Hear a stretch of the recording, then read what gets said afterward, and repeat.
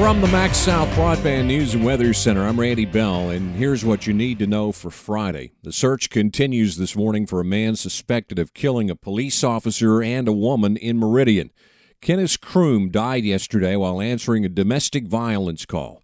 He was the nephew of former Mississippi State football coach Sylvester Kroom. The woman has not been publicly identified.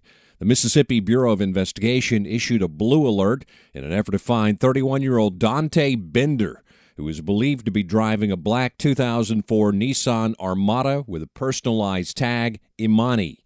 MBI said last night that Bender might be headed to Newton County. A former police chief in Kosciuszko will serve as the new chief on an interim basis. R.J. Adams is taking over the department today following the resignation of Chris Ray on Wednesday. Adams retired as Kosciuszko's chief in 2015 and since then has occasionally worked for KPD on a part-time basis. There's now a Level 3 enhanced risk of severe weather across much of Mississippi today. Confidence is growing as more and more of the models are coming online with a complex of thunderstorms. And it looks like it'll be plowing across northwest Mississippi, central Mississippi, all the way to the Gulf Coast during the day. Mike Edmonston at the National Weather Service in Jackson. And the main threat is going to be damaging wind gusts. He says the potential for tornadoes today will be minimal, and the speed at which the storms are going to be moving should limit the size of any hail that falls, but we could still get some torrential rainfall. A local football star headed to the Saints Hall of Fame. Who dat? That's coming up next. Redbud Insurance Agency, Mississippi's independent choice for home and auto. More options, more coverage, more savings. 662-289-9950.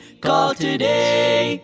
Philadelphia native Fred McAfee is being inducted into the New Orleans Saints Hall of Fame. After playing at Mississippi College, McAfee spent 10 seasons with the Saints as a running back and special teams player and continues to work for the Saints as vice president of player engagement. In Philadelphia, McAfee says he developed into a football player in the shadow of his cousin, Marcus Dupree, but being from that little town, I felt like it was something I had to uphold of being from that little town and trying to be as good as I could be. McAfee and former wide receiver Devery Henderson will be inducted into the Hall of Fame in late October. And in Hattiesburg this weekend, it's going to be a baseball series unlike any other. For the first time, two Mississippi teams will meet with a trip to the College World Series on the line. Southern Miss is hosting Ole Miss in an NCAA Super Regional, with the winner of that best-of-3 series headed to Omaha.